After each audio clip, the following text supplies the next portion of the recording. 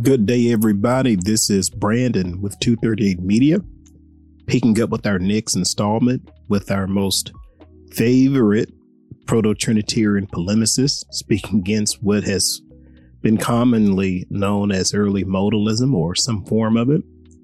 This is going to be chapter 17, Early Manifestations of the Son of God, as recorded in the Old Testament, rehearsals of his subsequent incarnation.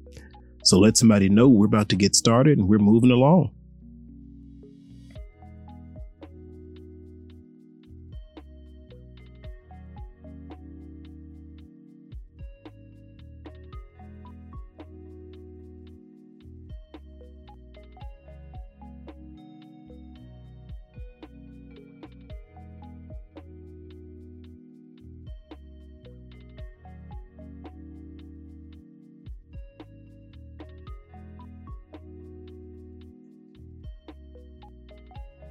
So we're here with chapter 17 of Tertullian in this instance, and he's starting his polemic off in a very interesting way.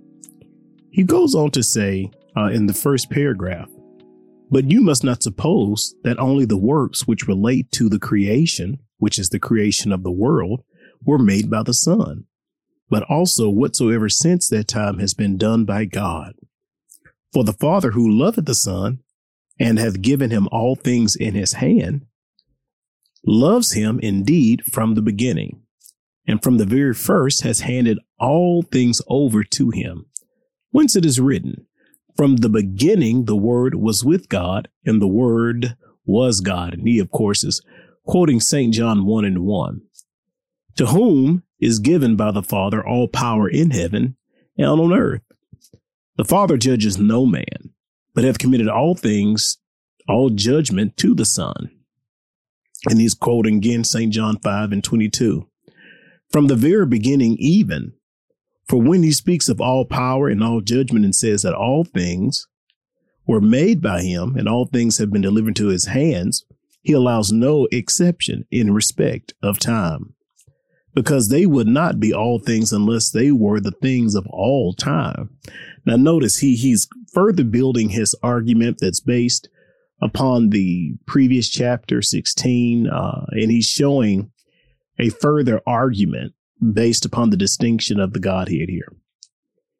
"It is the Son," now notice this, "therefore who has been from the beginning administering judgment, throwing down the haughty tower and dividing the tongues, punishing the whole world by the violence of waters, raining upon Sodom and Gomorrah fire and brimstone as the Lord from the Lord." Now he's quoting in that first portion there, the judgment of throwing down the haughty towers and dividing the tongues. He's talking about the destruction of the Tower of Babel, obviously, the violence of water. He's talking about the Noah's flood, Sodom and Gomorrah fire and brimstone. And it sounds like he's referring to Genesis 19:34, I believe, when it says the Lord rained down fire from Yahweh rained down fire from Yahweh out of heaven, which is, to me, a bad understanding of an idiomatic expression, which if you look in the NET Bible, it tells you the Lord rained down fire from heaven. From heaven, the Lord rained down fire. It's just a way of emphasizing where the source of the fire came from. Not really a sound argument in my understanding.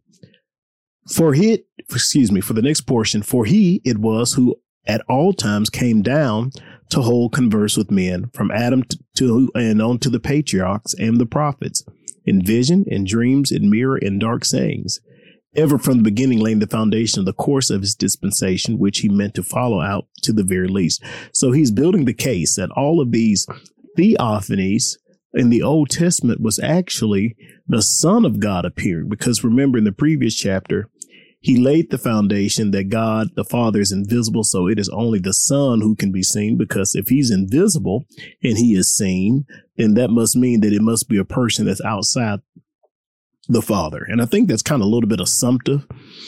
So he's really showing that all of the interactions with the patriarchs, the major problem with that is that when you go through and take a detailed reading of all of these things, the dispensations, in Deuteronomy talks about the promise that he made with Abraham, and this same person is now referring that I carried you all the day long like a man carries his son. And I think that should really be examined. I'm going to turn to the book of Deuteronomy, to really help bring some context to this is because Tertullian is really setting up his straw man.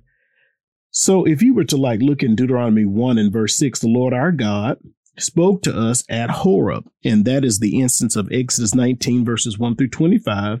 You have stayed in the area of the mountain long enough, head out and resume your journey. Go occupy the territory, and this is skipping on down to verse 8. Go occupy the territory that I, the Lord, promised to give your ancestors, Abraham, Isaac, and Jacob, and to their descendants. So he's the one that promised, right, to give the land to them. He is the one who's ensured them, and he is obviously the one who delivered them. And it says in verse 10, the Lord your God has increased your population to the point that you are now as numerous as the stars of the sky. Indeed, may the Lord, the God of your ancestors, make your 1,000 times more numerous than you are now. Now, what is interesting, he goes down, and I believe verse 21, he affirms that he is the Lord God of your ancestors. Verse 26 says, because the Lord hates us, he brought us out from the land of Egypt to deliver us to the Amorites. So he's making it very clear, the same Lord who is the deliverer, the one who did these things, he is the one who's did it. By verse 30, the Lord your God is about to go ahead of you. Now notice, the same one who appeared to your ancestors. He will fight for you just as you saw him do in Egypt and in the wilderness. Now notice, so far, Tertullian is correct that there has been a singular individual who has purposefully and consistently revealed himself. But I would encourage you to go to Deuteronomy 32. I think there's a lot of benefit there that maybe our friend Tertullian has missed. He says in Deuteronomy 32 and 3, for I will proclaim the name of the Lord. You must acknowledge the greatness of our God. As for the rock, his work is perfect, for all his ways are just. He is reliable God who is never unjust. He is fair and upright. His people have been unfaithful to him. They have not acted like, notice this, his children. This is their sin. Now notice he's using that paternal language. They are not acting like his singular children. This is the same divine person that has appeared all throughout the Old Testament. He goes on to verse 6. This is how you repay the Lord, you foolish, unwise people. Is he not your father? So if this is God speaking, how can it not be God the Father? Just think about that. I just really want you to let that settle in. Your creator. This ties perfectly with the witness of Isaiah 45. He has made you and established you. Wow. Isn't this interesting? If we even go down to verse 18, you forgot the rock who fathered you and put out of mind the God who gave you birth. If this isn't God the Father, my Lord, we would now have to retreat to the conclusion that we have two divine fathers. We got Jesus as our father, according to Tertullian, who was the one of the Old Testament, and God the Father must be God the grandfather. So this is problematic. Tertullian has built a straw man that's already built on questionable polemics, but now we know that it's built upon a questionable exegesis.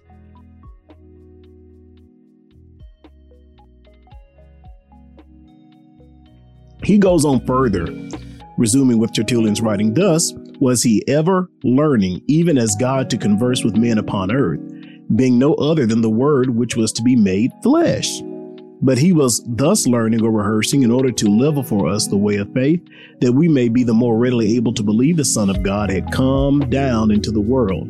If we knew that times past also something similar had been done, for as it was on our account and for our learning, that these events are described in the scriptures, so for our sakes also were there done, upon whom the ends of the world has come. And he's quoting 1 Corinthians 10 and 11. In this way, it was that even that then he knew full well what human feelings and affections were, intending, as he always did, to take upon him man's actual component substances, body and soul, making inquiry of Adam, as if we were ignorant. He goes on to say, where art thou, Adam? And he's quoting Genesis 3 and 9, repenting that he had made man as if he had lacked any foresight. tempting Abraham as if ignorant of what was in man, offended with persons and then reconciled to them, and whatever weakness and imperfections the heretics lay hold of as unworthy of God in order to discredit the Creator, not considering that these circumstances are suitable enough for the Son, who was one day to experience even human sufferings, hunger and thirst, and tears and actual birth and real death, and in respect of such dispensation made by the Father a little less than the angels. But the heretics, and again, he's talking about the modalists, you may be sure will not allow that those things are suitable even to the Son of God, which you are imputing to the very Father himself. When you pretend that he made himself less than the angels on our account, whereas the scripture informs us that he who was made less was so affected by another, not himself by himself. Now, I want you to notice this middle Platonic way of thought, that he is really dead set on the fact that God, the Father, cannot interact with the created world, or that he didn't, rather. Tertullian goes on to say, what again, if he was one who was crowned with glory and honor, and he another by whom he was so crowned? And he's making an appeal to Psalms 8 and 6, which is very odd to me, that he would do that. The Son, in fact, by the Father.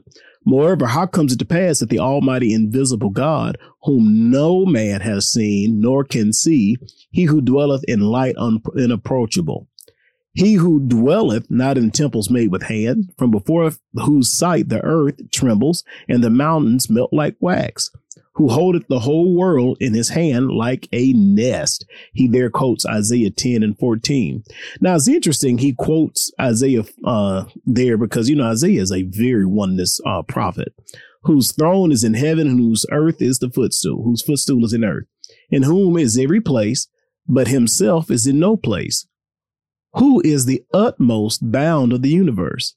How happens it, I say, that he, who though the Most High should yet have walked in paradise toward the cool of the evening in quest of Adam, and should have shut up the ark after Noah and had entered it, and at Abraham's tent should have refreshed himself under an oak, and have called to Moses out of the burning bush, and appeared as the fourth in the furnace of the Babylonian monarch. And he's quoting out of the book of Daniel when he talks about the fourth man. And it's interesting to note that Nebuchadnezzar said he is one like the sons of God. Now, this is a pagan ruler. Why in the world would he know that this is the other person of the Godhead? Just bringing context to these assumptions. Unless all of these events had happened as an image, as a mirror, as an enigma of the future incarnation. Surely even these things could not have been believed even of the Son of God unless they had been given us the scriptures. Now, it's interesting. He said we would even believe the Son of God did this if we didn't have this in scripture. The only problem thus far, we do not have these in scripture. These are assumptions Tertullian is making that the text does not support. Possibly also they could not have been believed of the Father, even if they had been given in the scripture, since these men bring him down into Mary's womb and set him before Pilate's judgment seat and bury him in the sepulchre of Joseph.